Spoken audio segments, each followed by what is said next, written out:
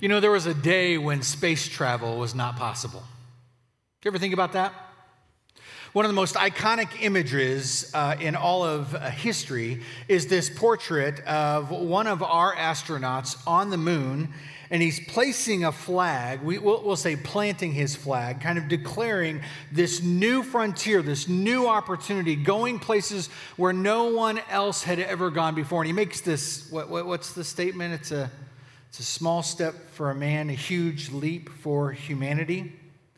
And we've grown up as generations believing that there are no boundaries. That space travel is just actually the beginning of first steps of places where we might go as humanity and plant our flag, declare that there is a new adventure ahead of us, a new world for us to be a part of it.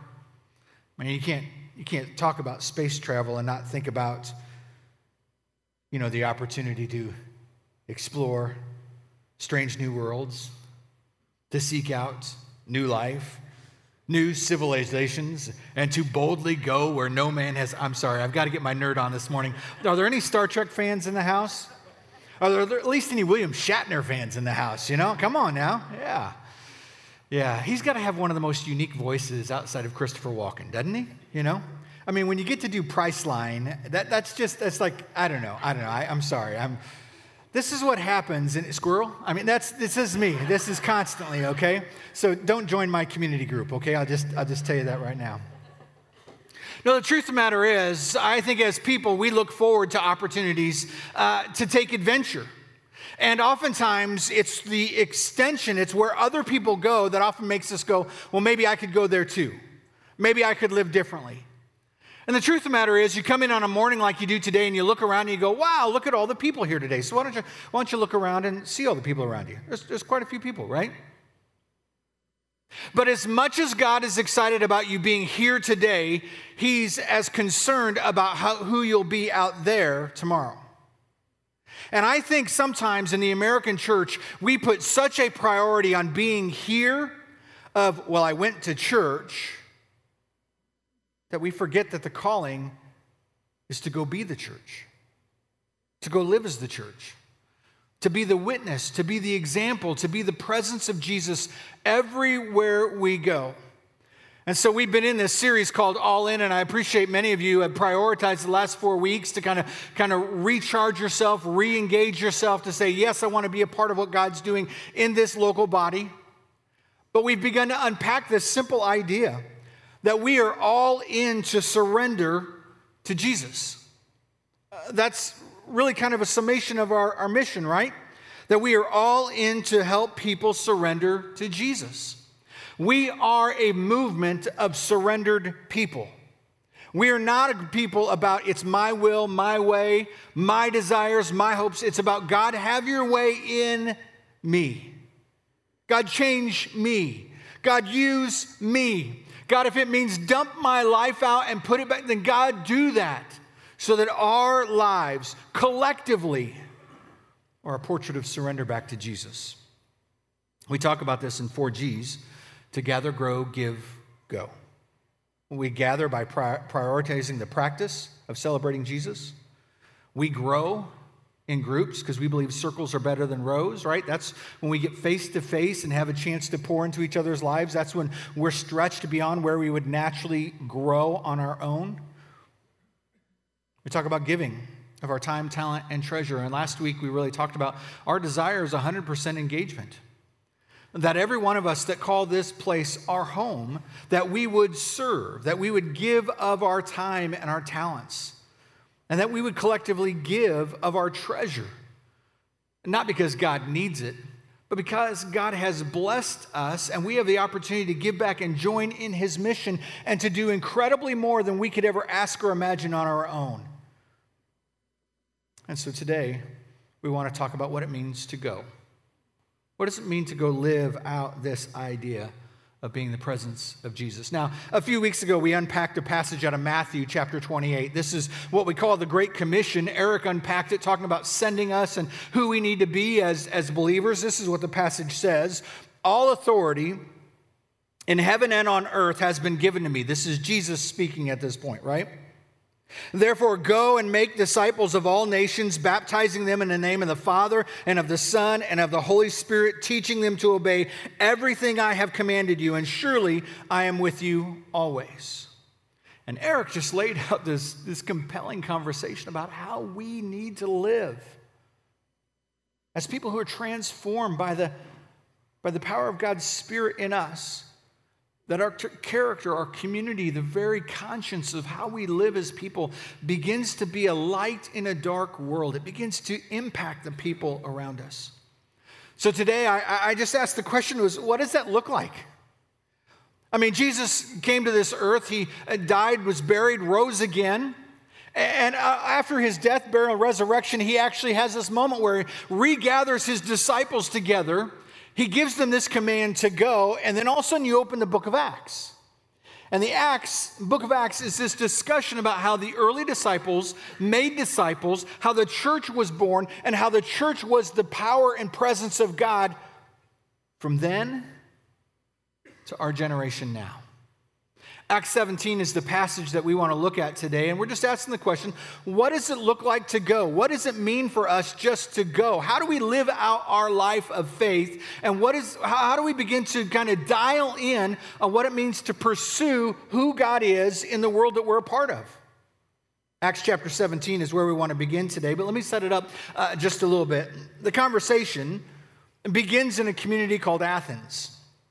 Now, Paul has been on a few missionary journeys, and in fact, what he's doing at this point is he's actually going and he's communicating, reaching out to other communities, other people to kind of share, this is who God is, this is what God has meant to me. And we remember with the person of Paul that he's had this radical transformation in Jesus, meaning he was fighting against people who followed after God initially, but then had this face-to-face encounter with God where he heard the voice of Jesus and spends a period of time just surrendering his life and growing in his walk with God.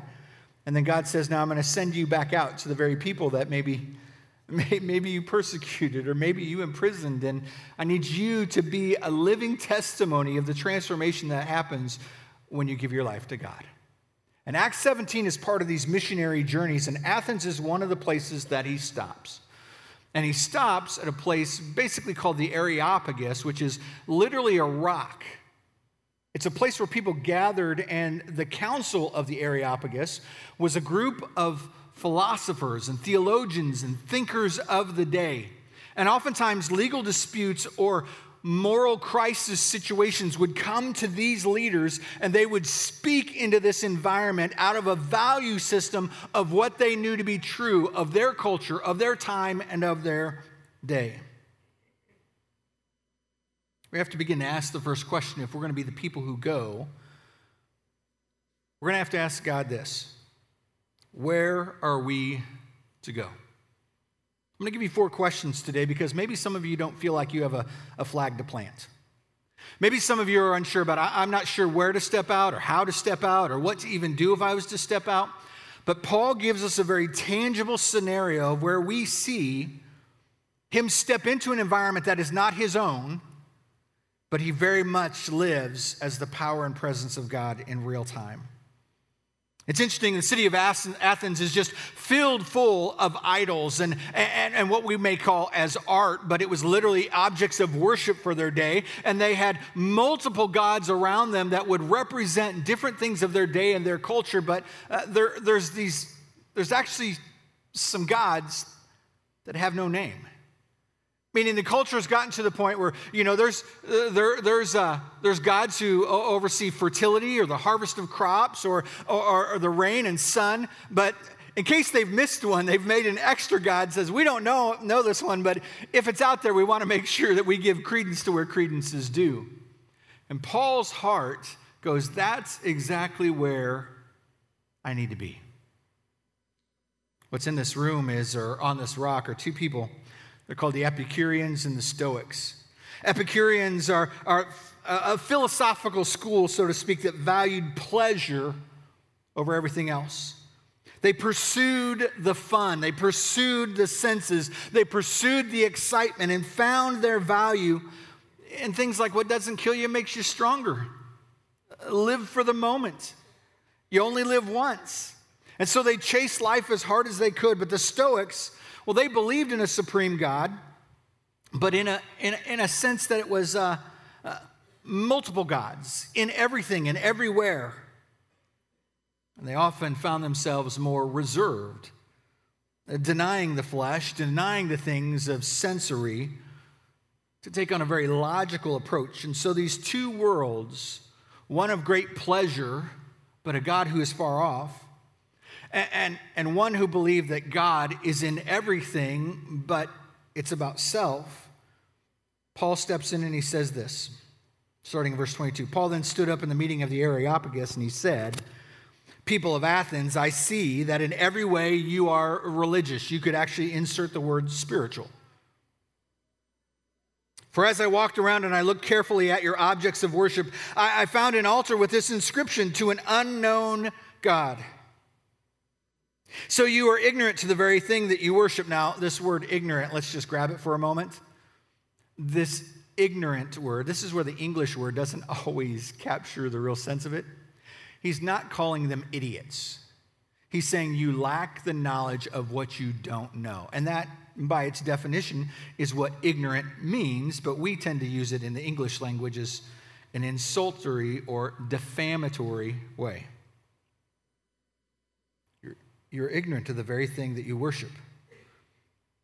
And this is what I am going to proclaim to you. Now, Paul begins to speak to what is a void in their culture. I mean, I think we look at this world and we think about the city of Athens and all of its great power and all of its great strength, and it's a highly educated environment. In many ways, it's very much like Champaign-Urbana. It's got great thinkers, great philosophers. It's got some of the best of the world could ever provide. And so a think tank is a great place to go and begin to speak into values and culture.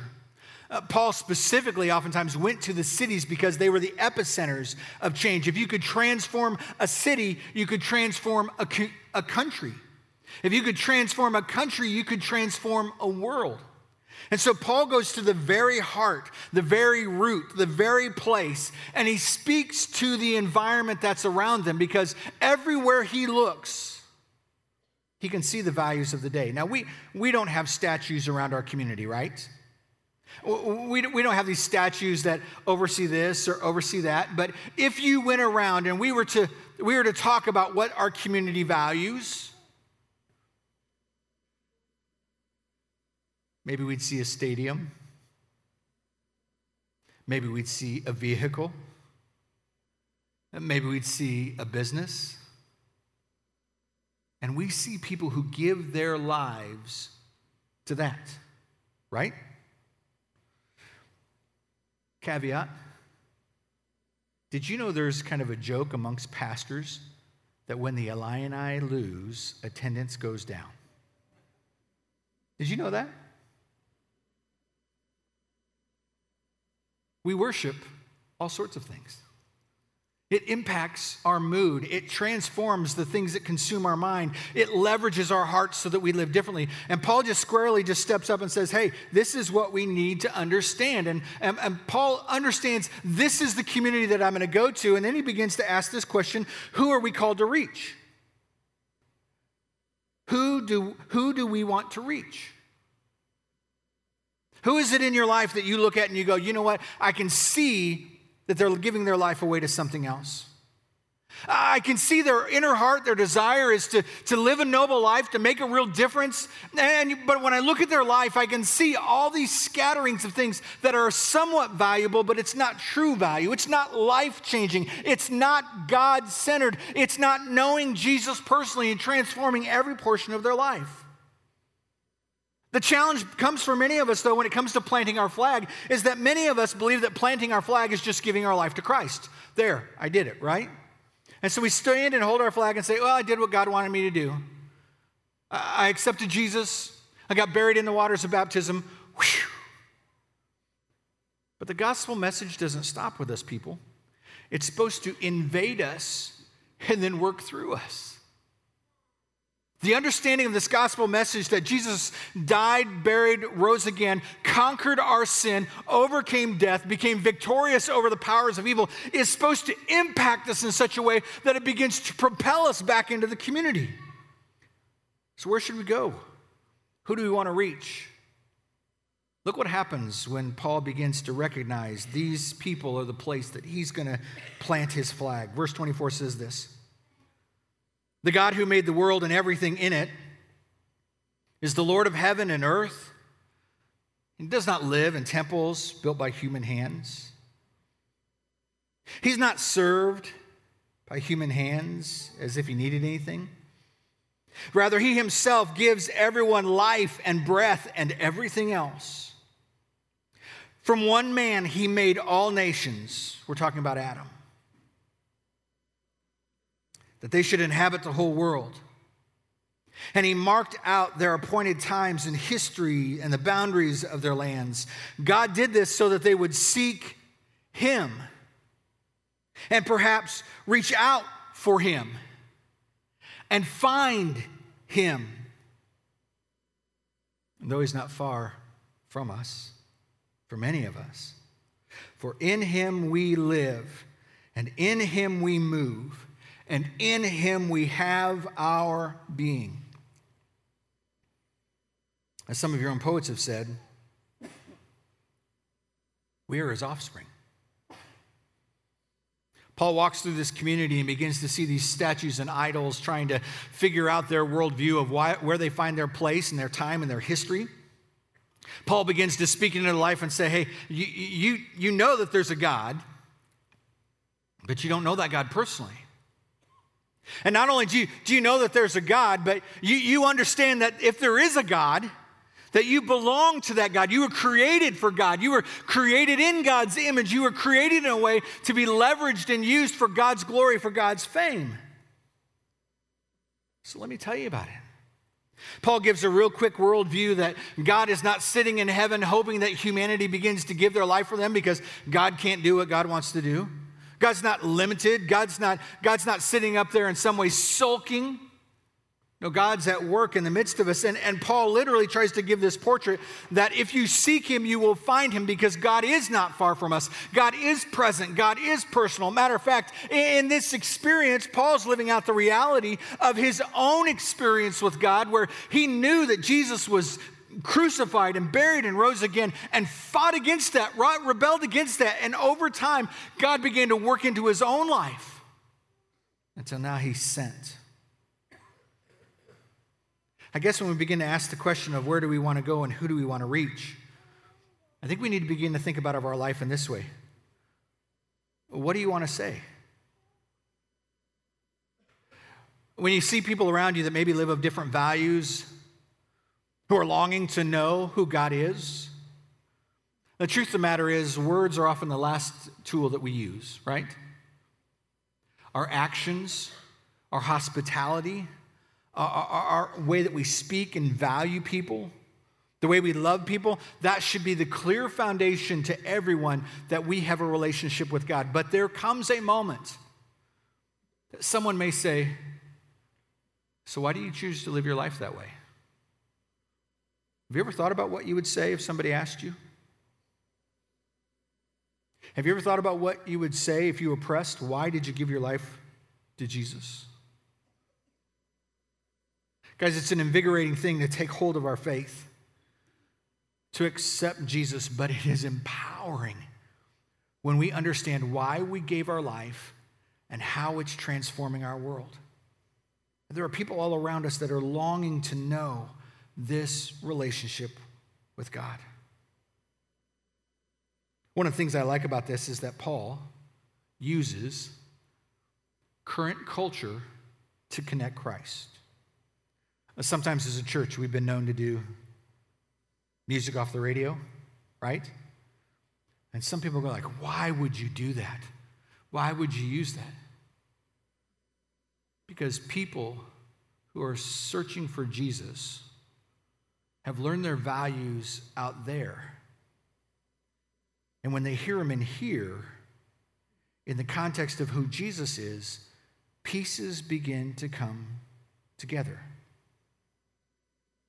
Yes, I am an 80s metalhead, and that's probably why we do some of the music that we do back then. I'll confess that too. But there are conversations, there are relationships, there are values that are being expressed in a world that have not found a key to unlock what they're looking for. And when played in the context that they come face to face with their worldview of Jesus, those gaps begin to be filled. So Paul speaks to their poetry, to their idolization, to the culture of the day, takes the very framework of their worldview and says, the reason you have all these pictures, portraits, statues, idols, the reason you chase all these faiths, religions, worldviews, practices, way to live your life is because you haven't found the one. You just don't know what you don't know. But let me tell you what I know to be true. Here's what he says in verse 29. Since we're God's offspring, therefore, since we are God's offspring, we should not think that the divine being is like gold or silver or stone, an image made by human design or skill. In the past, we overlooked such ignorance. But now he commands all people everywhere to repent. For he has set a day when he will judge the world with justice by the man he appointed, meaning Jesus. He has given proof to this to everyone by raising him from the dead. When they heard about the resurrection of the dead, some of them sneered, but others said, we want to hear you again on this subject. At that, Paul left the council. Some of the people became followers of Paul and believed. Among them was Dionysius, a member of the Areopagus, also a woman named Damaris, and a number of others. Paul begins to give this testimony of who God is. We were born of one man and one woman. We are now going to be judged by one man. The first Adam, the second Adam, meaning Jesus. One was born into creation in purity, but sinned and broke it. The other came pure, God in flesh, gave his life, and is restoring creation back to what it's intended to be. But Paul makes it very clear that the God that we all seek, the God that we all long to know, will one day stand as judge and ruler over all of us. Every one of us will give an account of what our life has been. Paul brings this conversation to a point of decision. And the question is this: how do we respond? Where do we go? Who do we reach? What do we need to say? But how do we respond? Friends, the truth of the matter is that God's calling each and every one of us to step up and step out. Some people will sneer. Even some people today will maybe just continue to keep coming, but kind of keep God at a distance. But God is inviting all of us not only to receive his grace, but to live as a witness of God's grace. Whether it's in our work, whether it's at home, whether it's in our play, that we need to be the kind of people that are prepared to respond, to point directly to, this is God is at work in me. Because here's the truth. God's change in us should lead to God's change around us. That's the big idea.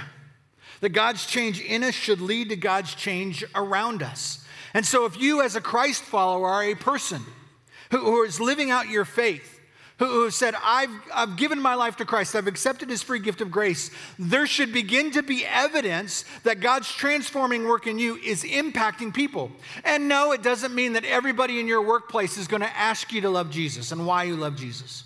It may actually mean that some people sneer and push back. But the reality is, and everywhere we go and everything that we do, our life should impact the world around us. We've been wrestling with this as a church, and at our volunteer banquet, we actually wrestled with this idea of how we want to be able to begin to mobilize our groups. We want to come up with a resource, a tool that we could put into the hands of our student ministry, of our groups ministry, of a variety of our ministries. And we thought, we need something that let's say if we wanted to do an act of compassion at the Unity St. Joe football game, because there might need to be compassion in that rivalry, right? And what if as people of Jesus, we would show up, we would throw out some grills, do some tailgating, and as Christ followers, families from both sides would be grilling burgers and dogs and giving out water and something to eat and tailgating in the midst of them. Wouldn't that be an interesting message to the community that we're a part of? Or let's say a community group said, I want to do a block party to my neighborhood, and maybe there's an open lot next to their house, and they said, we'll rent some inflatables, we'll get out some grills, but we're going to make a block party. We need a resource that gets there that lets people know that we love them. And now this resource does not have our church's name on it because, well, we don't want them to know our church. We want them to know Jesus. We want them to know us. And so, friends, maybe you saw it last week, but let me introduce you to the Go Truck, our latest resource for ministry. Watch this. The Go Truck, a fully equipped ministry outreach tool. An idea born through a church yearning to serve differently. We can now go places unimaginable. With your generosity, First now has the means and horsepower to go to the next places, to the next opportunities, and to the next Christians. We do not want our church to be known by our name, but by Christ. And Christ calls us to go.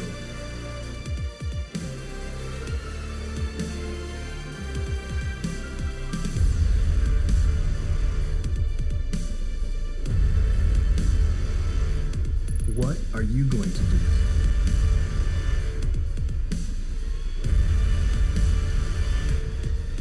Where will you go?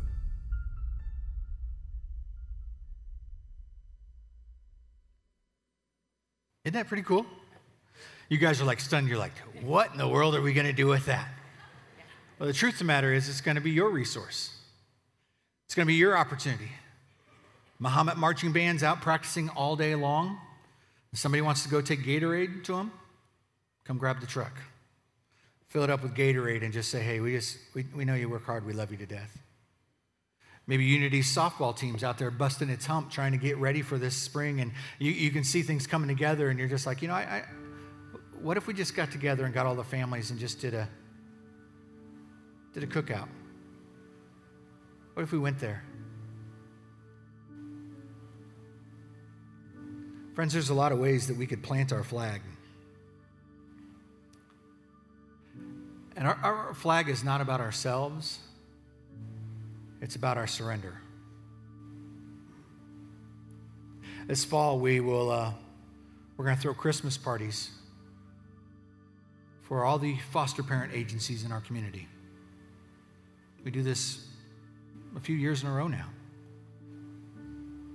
We give out gift cards to every household. How do we do that? Through the generosity of our church. And people give to the mission of this church. People volunteer their time to serve, maybe bake goods.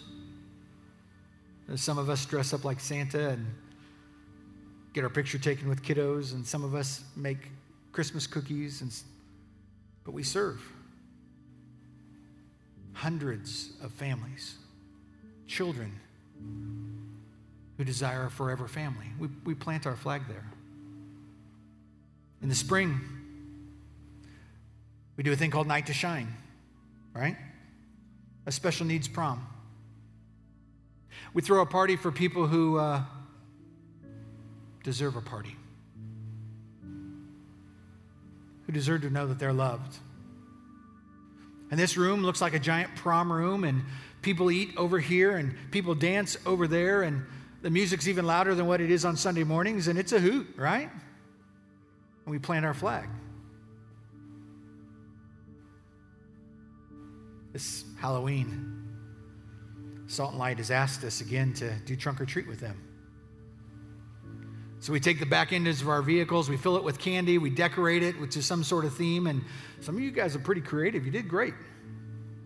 But we plant our flag. Not for ourselves, but of our surrender. Because over 2,000 years ago, Jesus planted a flag and a cross. His life was fully surrendered. An example of purity and love. That Jesus gave up everything of himself so that we might experience God's love in a real, personal, tangible, historic way. Jesus died, was buried, and he rose again. The cross was just the beginning. The empty grave is where life is found. And every one of us, when we gave our lives to Christ, when we were buried in baptism, there was a flag that was handed to us to go live a life of surrender. And so as a church, we start asking these questions. Well, what do we do with the 85 households that live north of us? Towards Rantoul, towards Fisher, towards Hoopston, what do we do? We wonder if God's maybe asking us to plant a flag. What do we do with the rising group of students, this young generation that's coming up in our colleges, in our universities? What do we do about Campus Town? Maybe we're supposed to plant a flag. But all I know is this, is every one of us have one of these. And whether you're on the diamond or on the field, whether you're in a courtroom or a classroom, whether you're staying at home, whether you're traveling the world, whatever God has given you as your gift, there is somewhere to go. There are people to reach. There are things that need to be said, and we need to be prepared for how people will respond. I wonder if you want to plant your flag. I wonder if you want to help us plant flags.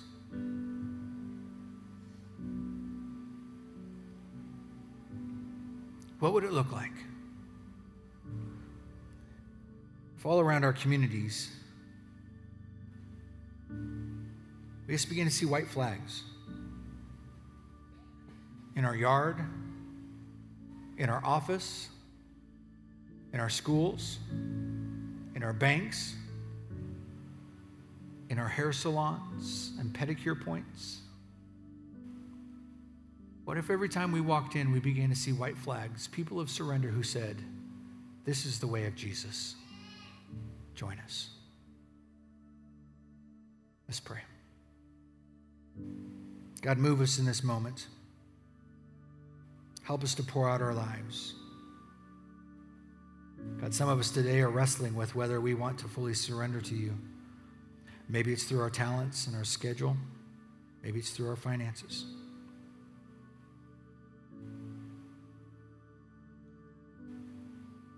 Maybe it's in standing up and being a witness in the world that we're a part of. Not beating our friends the fool with our Bibles, but just being able to say, hey, I can tell you're looking for something. I don't know everything. I don't have it all fixed. But can I tell you how Jesus has begun to transform me?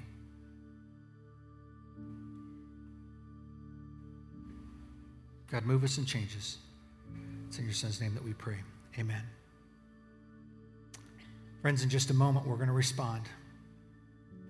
Some of us will come to pray, and some of us will go to one of the 6 tables around the room where there's a candle and there's some bread and there's some juice, and we'll eat that bread and drink that juice. We'll be reminded that it's Jesus' body that was broken for us. It's his shed blood that paid the price for us.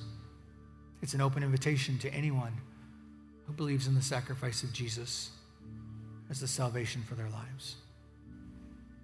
And some of us will make decisions today. We'll take the Connect card that's in front of us, and we'll either walk it over to one of these give and respond boxes. There's 4 of them around the room.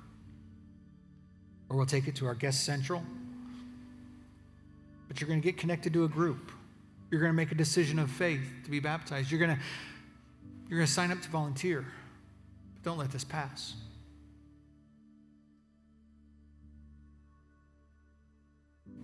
And every one of us have a chance to give of our finances to help fuel the mission of this church. And so let me encourage you to grab the Give app. to make a decision, a commitment to fuel the mission of what God's doing in us and through us.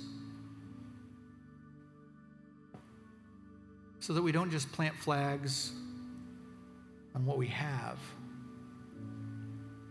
but we plant flags because we see God leading us and moving us and challenging us to boldly go where no one else has ever gone.